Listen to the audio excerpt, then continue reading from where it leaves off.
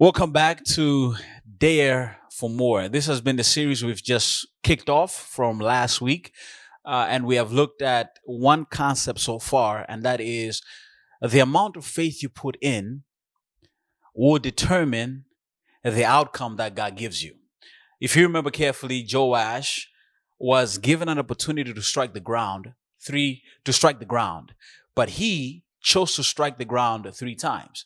God honored his striking by giving him 3 times victory over the Arameans or the Syrians. But God intended to destroy the Arameans, but because his faith was not as it needed to be, he limited God. Today, I want to build on the foundation that I started last week, and I want to work with the concept, dare to ask for more. Dare to ask for more. And I've chosen as our scripture text, John chapter 4, verses 3 to 10. Now, I love the Gospel of John because the Gospel of John is one of those books that really uncovers who Jesus is. And in particular, the story in John chapter 4 about this encounter Jesus has with the woman. We call this story as the woman at the well. But it's interesting to me that it's Jesus who was at the well first. And the woman found Jesus at the well. So maybe we need to label this story, the woman who found Jesus at the well. Now, the reason why I say this is because I have intended it to strike you in a specific manner. Sometimes we read the Bible, and because of what we've already been told, we come to the Bible with our own, with those pre-cooked, microwaved ideas, and we apply them to the Bible, but we don't see anything new. But when you take the Bible and read it for yourself and really try to discover what is there, you realize that what you have been told may not be the full story. So I want to tell you, please read your Bibles. And maybe I'm going to do a series on the Bible at some point, but I really realize that a lot of people don't read the Bible. You know what I mean? Don't read the Bible. So let's read the Bible a little more. But today, I want to focus on dare to ask for more. And we're picking up the story in John chapter 4 and verse 3. And I'm reading from the King James Version of the Bible. The text says, he, Jesus, left Judea and departed again into Galilee. Jesus left one lokaci for another lokaci. In verse 4, it says, and he must needs go through Samaria. He must needs go through Samaria. In other words, Jesus had intentionality. Don't miss that. In verse 5 says, then cometh he to a city of Samaria, which is called Sychar, near to the parcel of ground that Jacob gave to his son Joseph. Now Jacob's well was there. Jesus, therefore, being weary with his journey, sat thus on the well. And it was about the 6th hour, that's noontime. Verse 7 says, there cometh a woman of Samaria, a woman from Samaria, to draw water. Jesus asked the woman, give me to drink. Give me to drink. Verse 8 says, and this is a parenthesis right here. It's like the writer is telling us a little detail that is important to the story. For his disciples were going away unto the city to buy meat. And now that's not beef. That's not chicken for you meat eaters. This is food. All right. And don't come to me and tell me, hey, Pastor, Jesus ate meat. I know he did, but don't prove it from this verse. Verse 9 says, then saith the woman of Samaria unto him, how is it that thou, you, being a Jew, askest drink of me, which am a woman of Samaria? How dare you ask me to drink, and I am a woman of Samaria? For the Jews have no dealings with Samaritans. Take note of this audacity. There was audacity in the request of Jesus. Verse 10 and the last verse. Jesus answered and said unto her, if thou knewest the gift of God, and who it is that saith to thee, Give me to drink. Thou wouldest have asked of him, and he would have given thee living water. Take note of this: gravity. Jesus had intentionality, Jesus had audacity, and Jesus had gravity. Dare to ask for more. Let us pray. Dear God, help me. Help me. In Jesus' name, amen. When someone misreads your intentions, it might be necessary to change a situation. It might be necessary to change a location. It might be necessary to change a direction. The Jews, the Pharisees, read or misread the intentions of Jesus again. They hear the report that Jesus is baptizing people. Now, the truth of the matter is, Jesus was not baptizing people. It was his disciples. But the reason why they were so concerned about the baptizing of Jesus is because they felt that he was after the popularity of John the Baptist. Because in the time of Jesus, in the time of John, it mattered how popular you were with the people. They thought that Jesus was an addict for popularity. They thought Jesus was a chaser of likes, of comments, and followers. But they misunderstood the intentions of Jesus. Jesus wasn't after popularity. Jesus wasn't after likes and followers. Jesus was not after those things. So in order to avoid a confrontation, Jesus decided to leave the situation in Judea for the safety nest of Galilee. Now, there were about 3 roads that could take you from Judea in the south to Galilee in the north. There were 3 roads that would take you there, but one road took you there a little bit faster. Now, according to historian Josephus, he says that if you passed through Samaria, you could get from Judea to Galilee in a space of 3 days. And so Jesus, wanting to get to Galilee, decided to go through Samaria. Now check this. Most Jews, when they traversed or when they traveled from Galilee to Samaria, from Galilee to Judea, from Judea to Galilee, they were allowed to pass through Samaria because they had a need for speed. I'm not talking about the game now. But Jesus' desire to pass through Samaria, as we read in verse 4, wasn't a need for speed. It was a desire to meet a need. Jesus wanted to change a situation, and therefore the text says he must needs go through Samaria. I'm going somewhere, and we're going to get there if you follow along. You see, I learned something this morning that I need you to understand. You can pass through the same path, but sprinkle it with a different flavor. You can go through the same road, but sprinkle your passage with a different flavor. I pass from my apartment to Caucus many times, and many times I've passed through Caucus, and I have seen there a man who seems to have been worn out by years of struggle.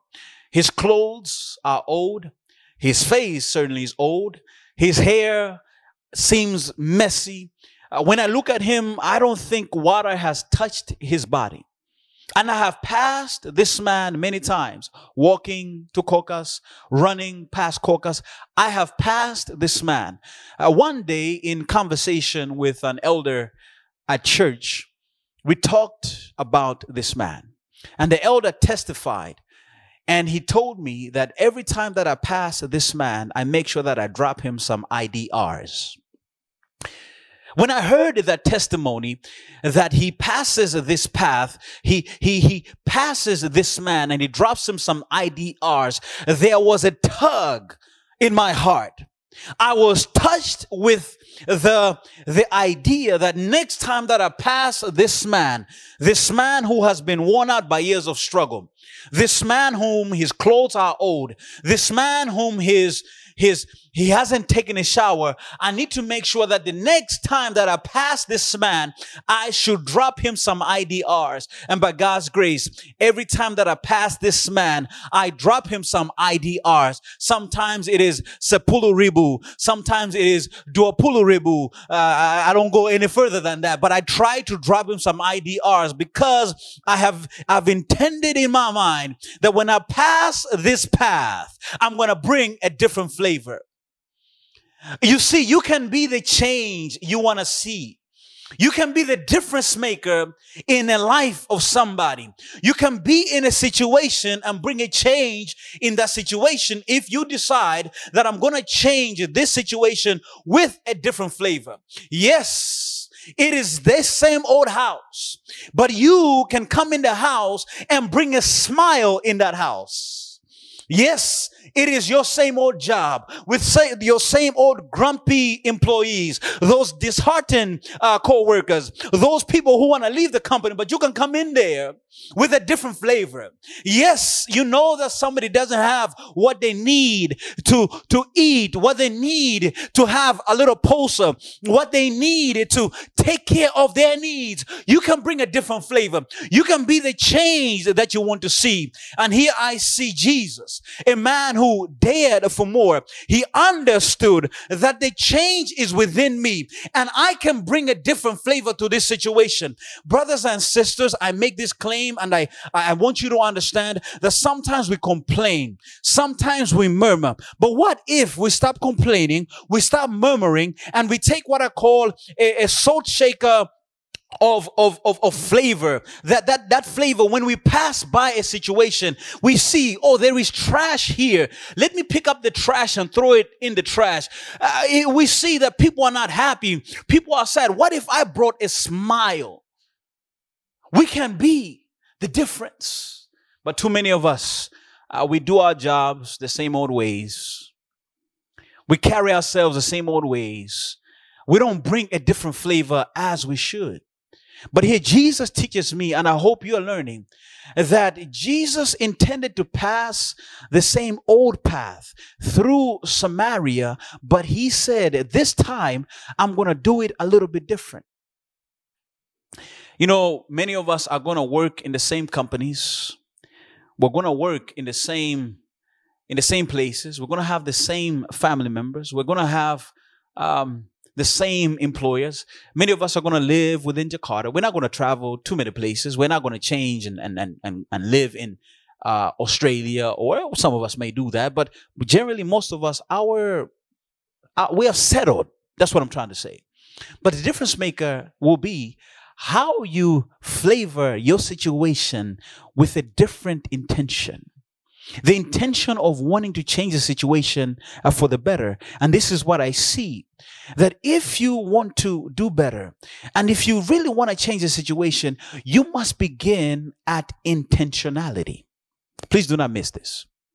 Now you see, philosophers, they look at intentionality as the contents of your mind. What is in your mind? Like right now, I am telling you what is in my mind. I'm preaching a sermon to you. You are listening. And so you are listening to the contents of my mind. You are listening to the state of my mind. You right now, you know what I'm thinking because I'm telling it to you. That's what philosophers call intentionality. But I'm not talking about the contents of your mind. I am talking about purpose and direction.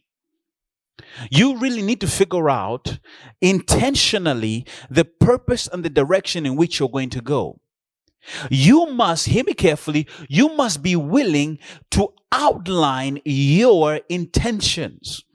And I want you to see very carefully here with Jesus that he outlined the direction of his intentions, and he also outlined the destination of his intentions. Let me break it down for you when we look at the direction.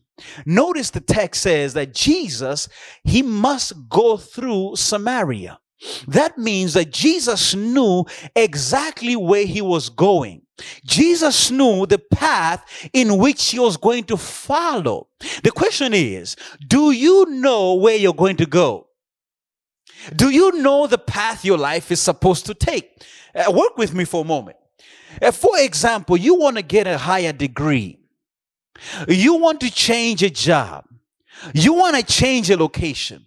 The question is, do you know how you're going to get there? Do you know the plan? Do you know the strategy? Do you know the tools that you need? How are you going to get the degree? How are you going to get the relationship? How are you going to get the business deal?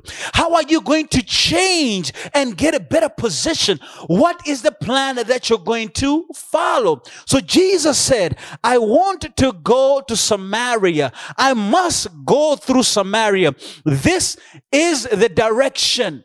Your intentions are important, but without a direction, then you're going to be like a ship lost at sea without a captain.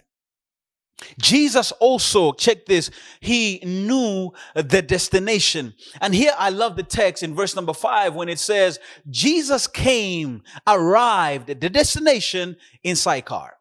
Here in Sychar, we are told critical information, and please do not miss the critical information.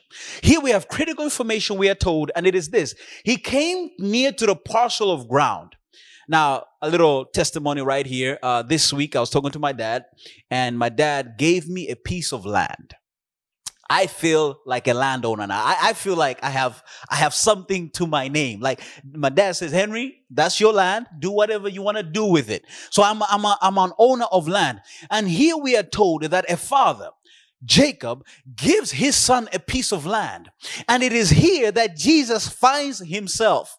Now, the Jews looked at Samaria not as the promised land. They looked at Samaria as the land of the rejects, the dejected, the people that were no good for nothing. They looked at Samaria as the place where you could step on, and they looked at Samaria as a place where you could dust your feet on. They looked at Samaria as a no good place. But Jesus comes, his intentionality leads him to Sychar in Samaria, to the place where Joseph was given a piece of land. And here the text is letting us know Jesus came to the promised land, though people didn't see it as a promised land. In the USA, the land of the free, the home of the brave, and the land of the free. There are 11 million people who live in the land, but they're not getting the rights of the land. In fact, they are called aliens, and some of them, they are called dreamers. They only dream to be a part of the land.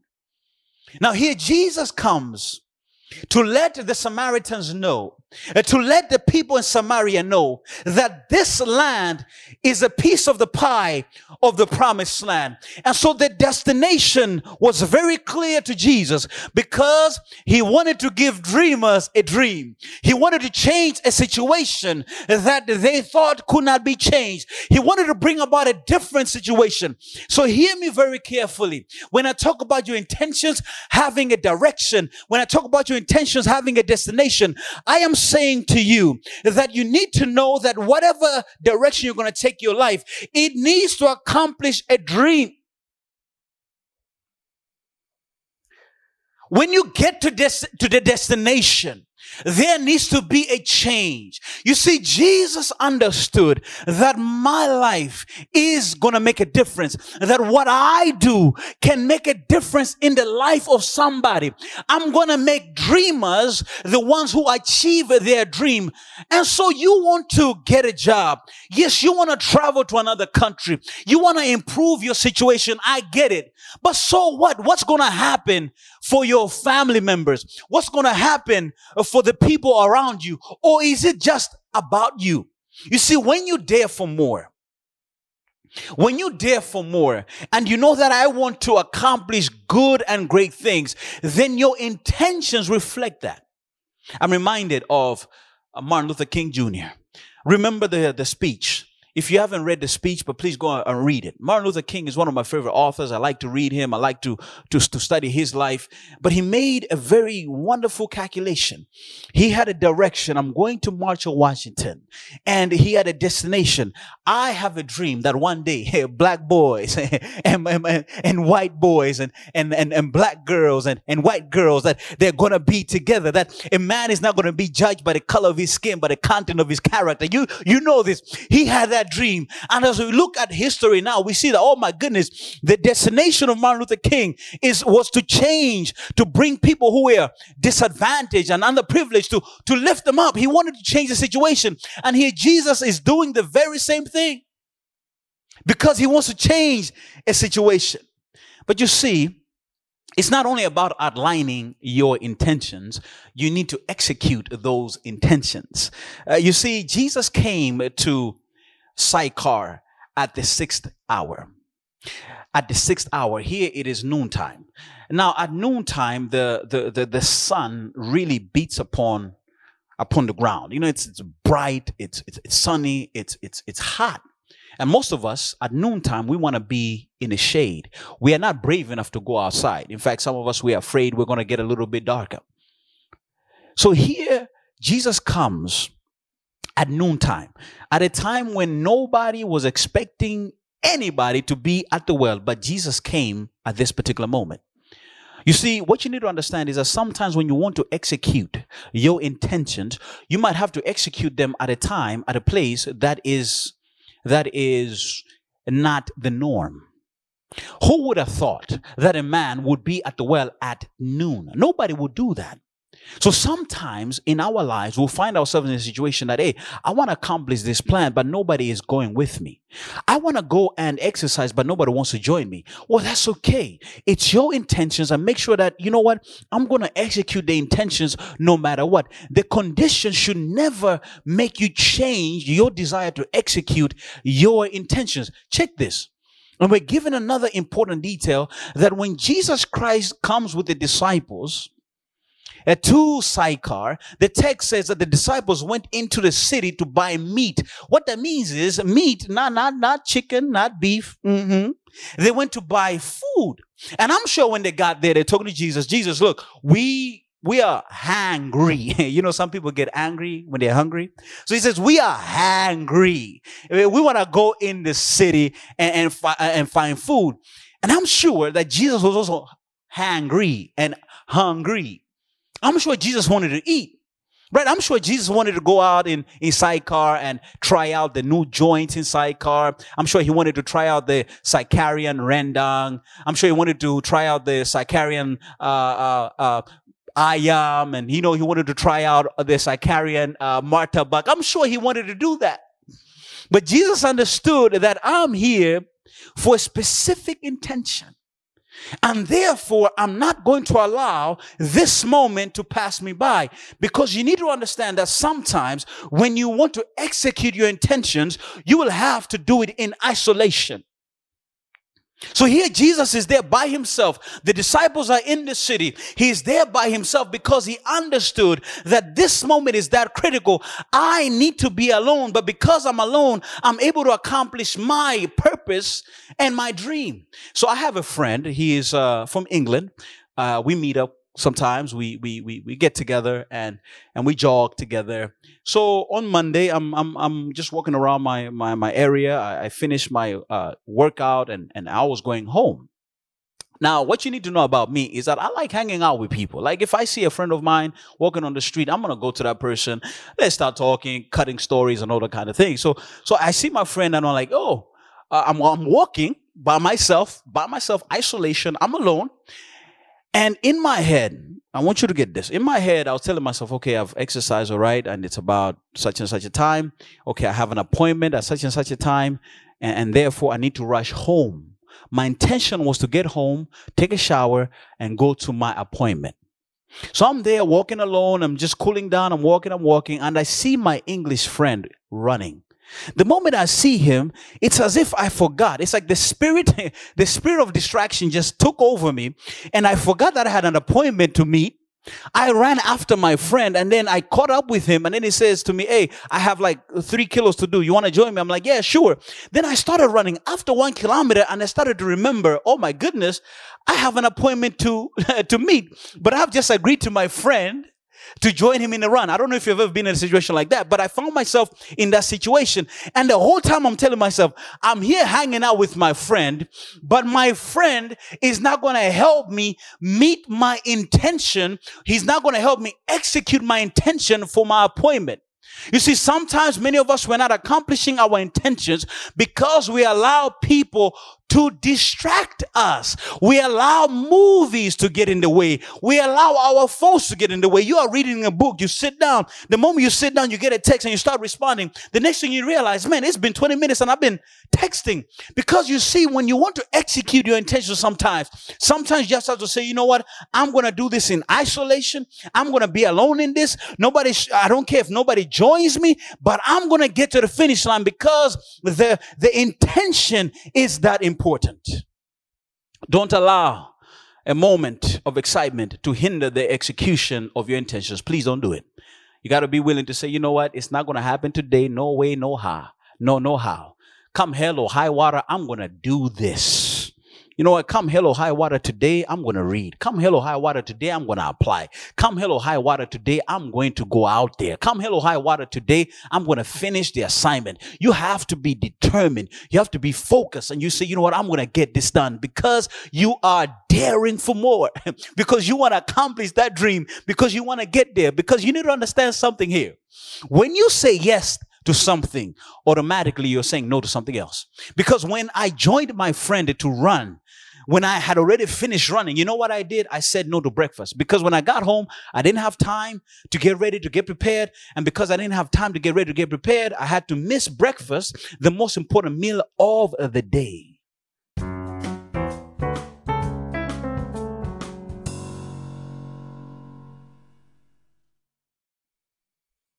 So when you have had that intention and it's clear, you want to execute those intentions, you have outlined those intentions, what you need is audacity. What you need is audacity. Now you see, the story tells us a very interesting detail. Jesus is sitting at the well and he is there sitting, perched up, doing his thing. But there comes out a woman at noon as well. Now, typically, women did not draw water at noontime.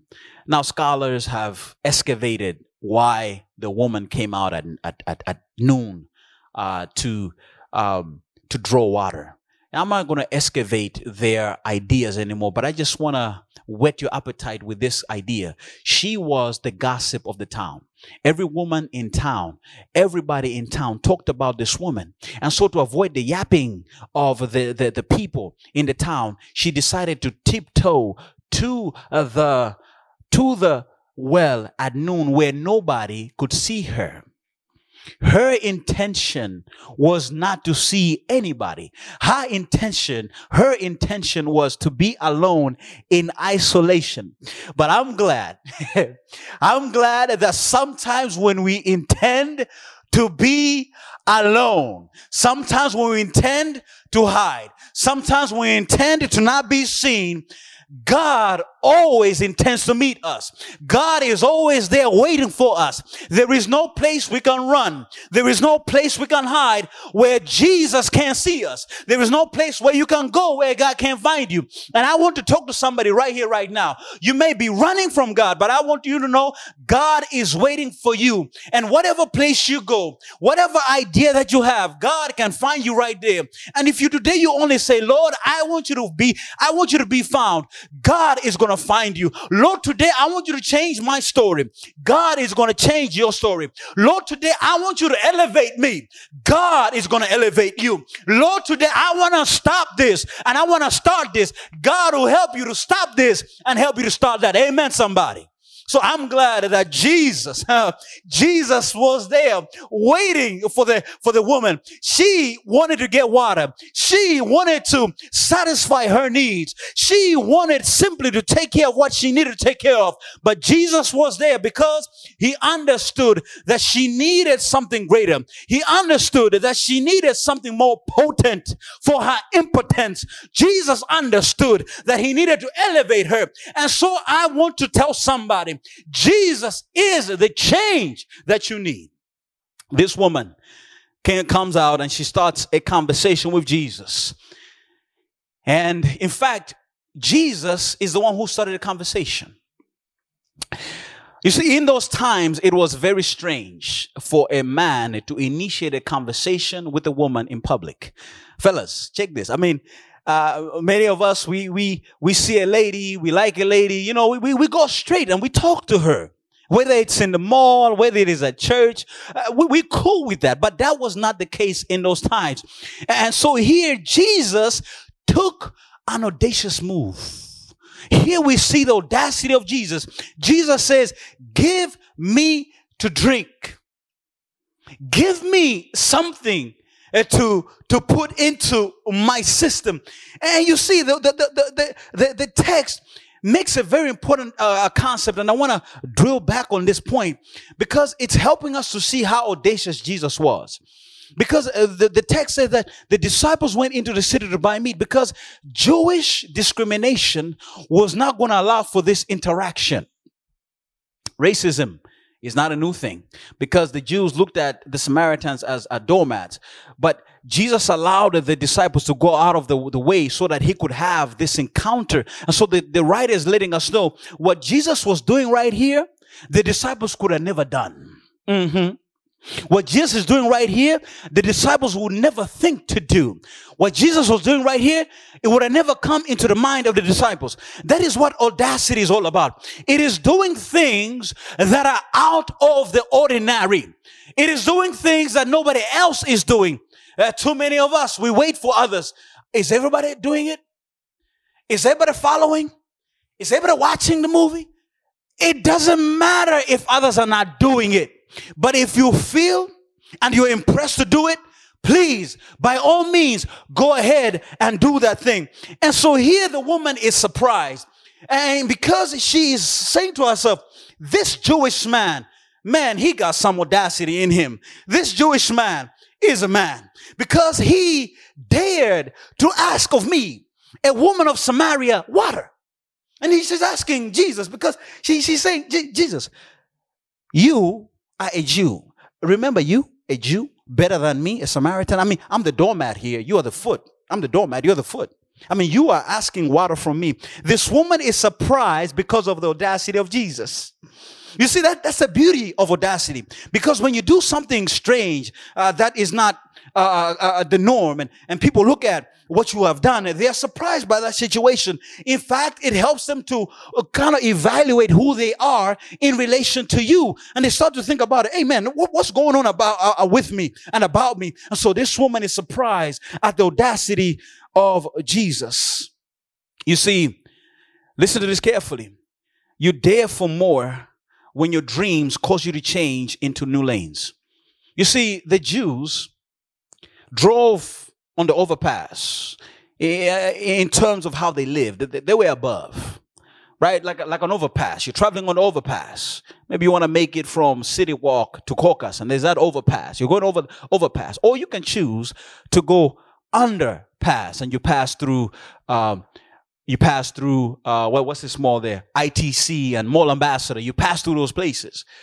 Jesus, instead of going overpass, the higher level, the faster lane, Jesus decided to go underpass because he wanted to meet this woman. The Jews were supposed to go up there, but Jesus decided to go under here because he could see that if I can only get in touch with this lady, if I can only get in touch with this woman, there's going to be a change in the story of the Samaritans. There's going to be a change in the destiny of this nation. I have a dream to see that these people know the gospel. I have a dream to see that these people understand who I am. I have a dream. I am dreaming for a change to happen. Jesus just wasn't thinking about water. Jesus just wasn't thinking about interacting with this woman. Jesus was thinking about what could become of this woman. And therefore, the reason why he was so audacious is because, Gun, he was dreaming big. Because he was dreaming big. Are you dreaming big? Because when you dream big, you're willing to be audacious enough. Jesus could have simply watched the woman draw water and she goes back to her house with her 5 husbands. But Jesus understood that this is my moment. I'm going to take this moment because this moment is going to catapult me to the next level. When you are dreaming big and you say, you know what, I want to get that degree. When you're dreaming big and you say, I want to get that degree, you be audacious enough to go to the embassy. You be audacious enough to go to another country, even though you don't know the language. You be audacious enough to go because you have a dream to get that thing. And so you need to learn to dream big. Are your dreams big enough to ask?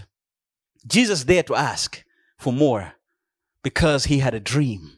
Are your dreams big enough for you to ask? You see, our biggest dreams, I believe, should have something to do with the kingdom of God. And here was Jesus' greatest dream. He has something for this woman because he wanted to bring about a change. Look, be the best that you can be. You know what I mean? Establish yourself. Get a career. Elevate in your profession. Whatever it is that you got to do. I don't care. But make sure that what you do in relation to your profession has something to do in relation to the profession that God has given each and every one of us. And that is to bring other people into the kingdom of God. Jesus was dreaming for Samaria to know him. Have you ever dreamed for Jakarta to know him? Have you ever dreamed for your non-Christian friends, those who don't know God, to know him? Are you dreaming big enough that you are making an impact in the kingdom of God? You see, we are not islands. I say it once again. We are connected. The reason why you are in that job, the reason why you work in that office, it's not just for you to get a promotion, but it's for you to make an impact. By the way, as a pastor, I get to meet only you guys most of the time. So we're at church, we interact, but you guys are doctors, you are business people. You get to meet a whole lot of people more than I could ever meet. Why not saying, you know what, I have a dream to also do something important for the kingdom of God. So you see, when you have been, your intentions are clear, and then you're audacious enough, what you need to understand is the last thing is that you need to understand that the idea about gravity. You need to understand the idea about gravity in the sense of what is actually going to happen when I accomplish my intentionality. Yes, I want to execute them and I'm audacious enough, but what is the gravity of the situation? And here Jesus helps us to understand it very clearly. The text says, he talks to the woman. He says, if you knew who it is, if you knew the gift of God, and who it is asking you, give me to drink, you would have asked of him and he would have given you living water. If you knew who you were dealing with, if you knew the gift of God, if you knew what I had to offer, then you would have dared to ask for more. If you really understood the gravity of the situation, if you really understood the gift of God and the giver of the gift, then you would have dared to ask for more. You see, this woman makes a mistake where you and I often make a mistake because we don't fully understand who God is, because we don't fully understand who he is. In our requests, we are not daring enough. In our request, we are not strong enough. We don't think big enough because we haven't fully understood the gift and the giver. Let me talk about the gift for a moment. You see, the gift that Jesus was talking about was living water. This woman, we know her story. She was the story of the town. She had 5 husbands. She changed boyfriends like how Formula One cars are changed their tires when they're racing. They go around the track a couple times, they have to change the tires. She changed boyfriends like Formula One cars. She was going through many boyfriends and many situations, and she had many different people in her life. Many men in her life promised her good things, promised her a future, but she was always left heartbroken. Many of the men in her life gave her carbonated drinks. Many of the men in her life gave her drinks that only made her more thirsty.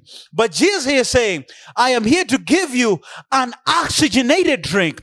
I'm here to give you something that will satisfy. I'm here to anchor you on the seafloor of God's satisfaction.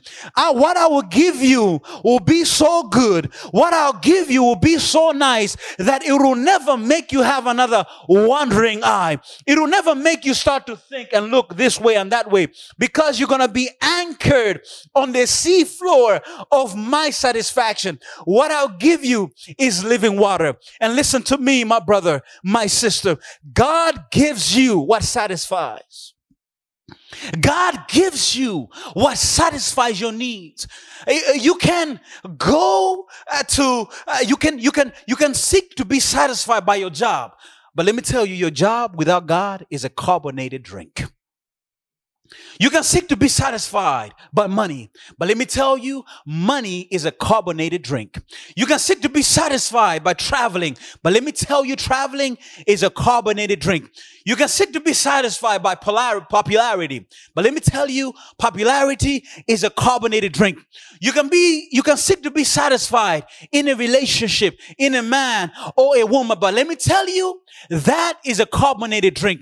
You can seek to be satisfied by being the richest person in the place, by being the most influential, but those things are carbonated drinks.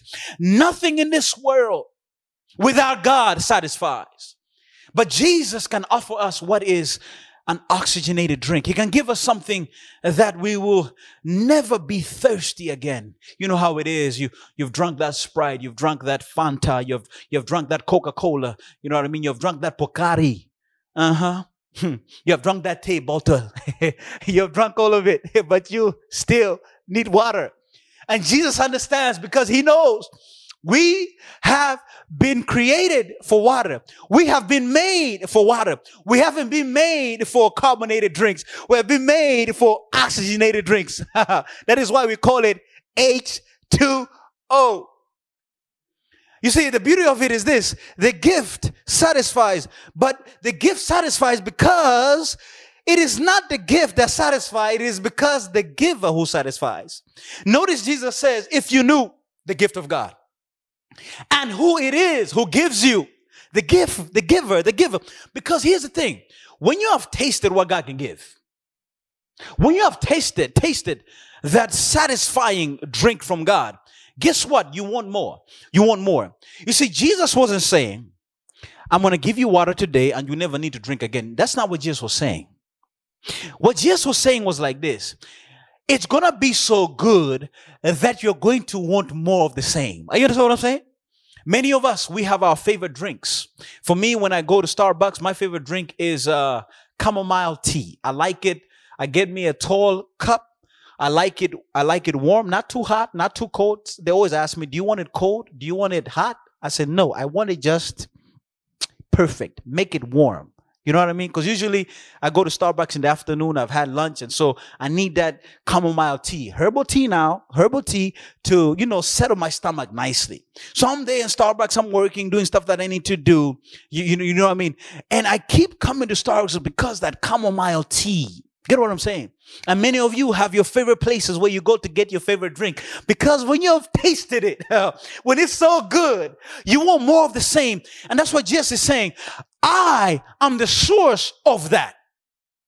I am the fountain of that. And therefore, when you have drunk from me, you will want to drink more from me. And specifically, what Jesus was talking about was the gift of the Holy Spirit.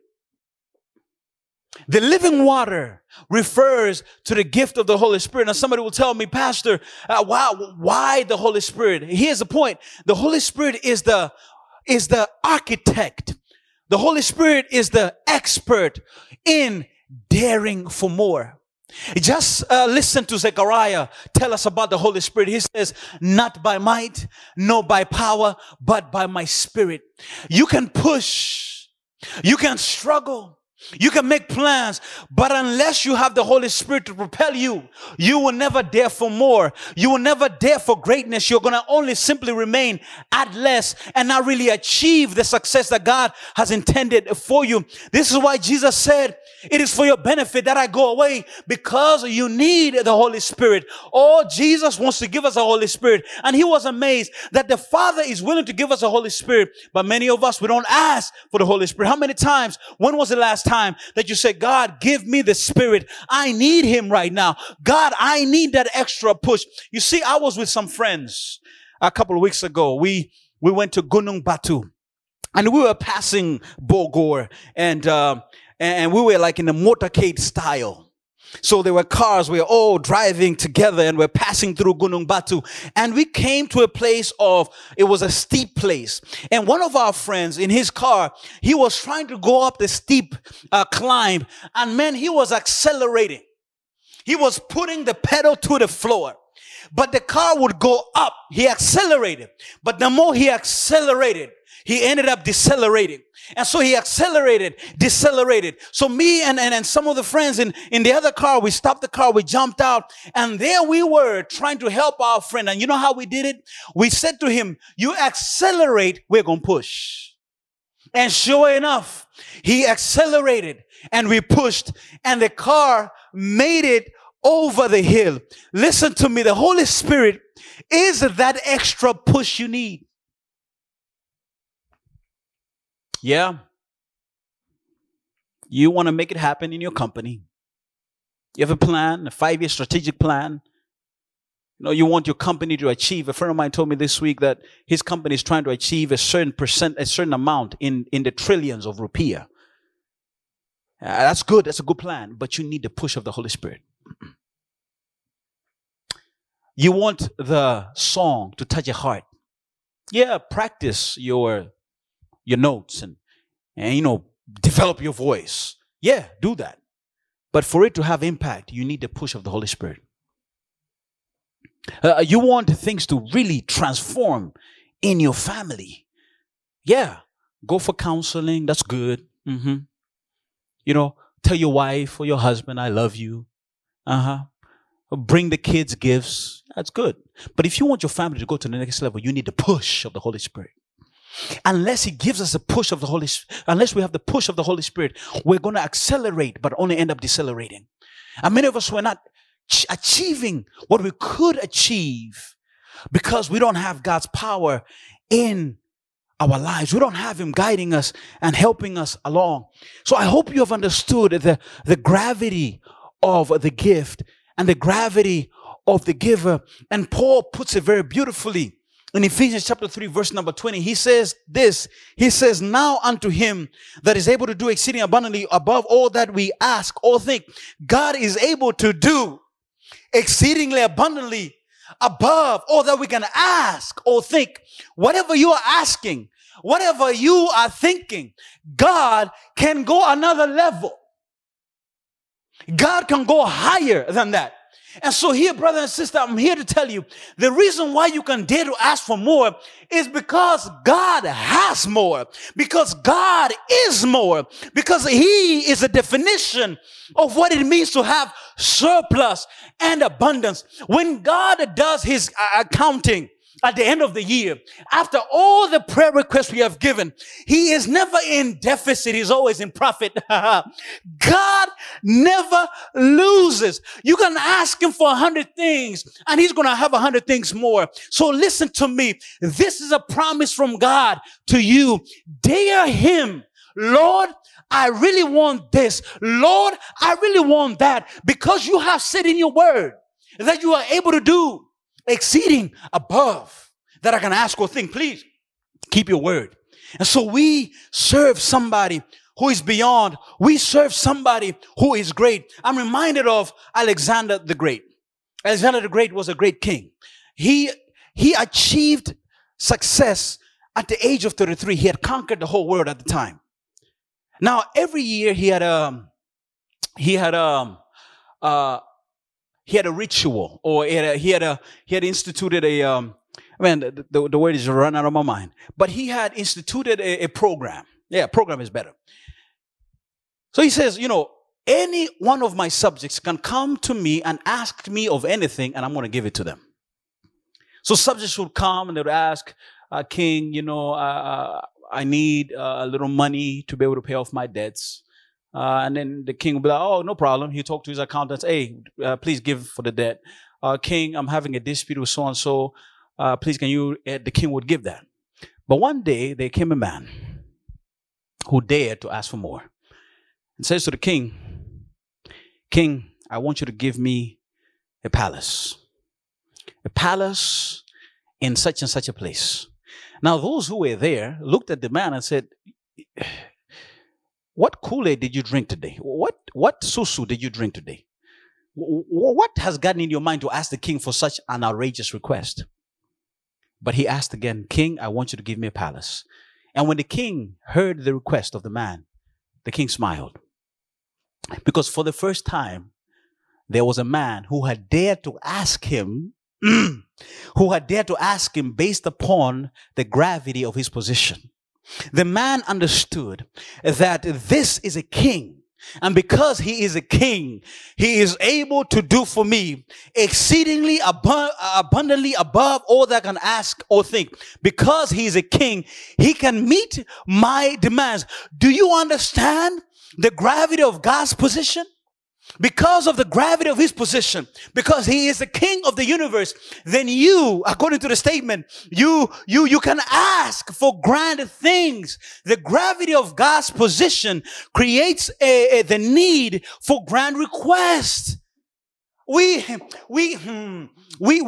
make God sad. Just like Joash. God says, strike the ground. He said, God, okay, 3 times. Boom. But God is like, man, strike that ground. Ask for it. Make it real. Ask me according to my position and I will do it for you. Sometimes we are like that woman. That's our Phoenician woman. We come to Jesus, Lord, just the crumbs. God is like, you want crumbs? When I can make you, I can make you sit at the table and eat. Not the crumbs, but the real thing. And the woman make the same mistake. When Jesus is saying, I can give you this water, you know what she did? She said to Jesus, Jesus, this well is deep and it's the well of Jacob. And I'm like, man, woman, you out of your mind because you don't understand. It is God who gave Jacob the money to build the well. It is God who gave Jacob the piece of land. And therefore she was limiting God, just like Joash and many of us limiting God. And you cannot dare for more. You cannot go to the level that you need to go to if you are limiting God. It will not work. And this woman is making the very same mistake. But Jesus allowed her to, he talked with her. He helped her to understand. And in the end, she said, yeah, God, I'm not going to limit you. I'm going to actually ask you for the very things that I need. Because she said to Jesus, Jesus, give me this living water. I want this living water. And Jesus said to her, yes, I'm willing to give it to you. But before I can give it to you, I need to correct you. Before I can give it to you, I need to change what's wrong with you. Because you have 5 husbands. You've been living with them. Things are not right with you. We have to change. And so, brother and sister, God wants to give you more. He wants to change your life, but he wants to change you first before he can give you what you want. And many of us, we want God to give us more, but we are not willing to be more. But I'm here to tell you that the greatest thing you can ask God is God to take away your pride, is God to take away your gossip, God to take away your discouragement, God to take away your sin, God to take away your hate, God to take away your anger. Be more, do more. Lord, say like David, create in me a clean heart, oh God, and renew a right spirit within me. I want to be different. I hope you want to be different as well. Dare to ask for more because God will do more and you'll be more. Hallelujah, somebody. This woman, yes, had the gift of God. Yes, this woman had the gift of God, but please do not dare for less. Don't limit God. Please dare for more. Allow God to do things in your life. You see, today I'm here to tell you, dare for more. Dare to ask for more. Dare to dream. Dare to dream. Dare to dream. Say, you know what, Lord, I'm going to dream for this. I'm going to want this. I'm going to need this. Dare for this thing. Dream big. What are the dreams that you have? Now, dream for those things. God is willing and wanting to give you that. Dare to ask him. You know, this week, what is that one thing? This is my dare for this week. Dare to ask. Please ask. God, please do for me. My brother, my sister, I want to dare to ask God because he's a grand God. Right? He's good. He's big. He's awesome. He's great. So I'm going to ask him based upon his position. I don't want to belittle him. I want to rise up. I'm not going to be shy. What is it that you need to ask God to do for you? For me, I just want God to make me a better person. I really want to be a better person. I want to be a better pastor. I want to be a better preacher. I want to be a better teacher. You know what I mean? I want to be a better brother and sister. That's what I want God to do in my life.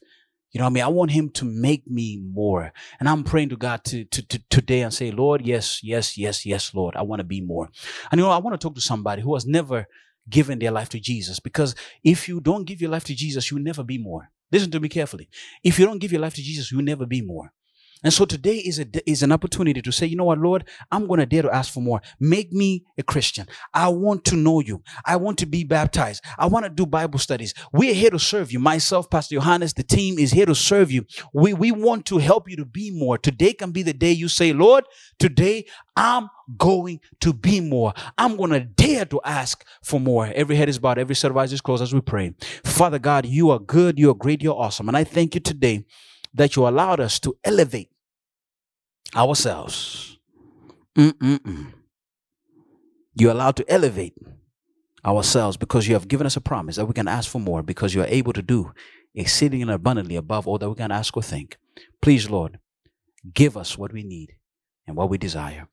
This is my prayer in the awesome and wonderful name of Jesus Christ. I pray. Amen. God bless you.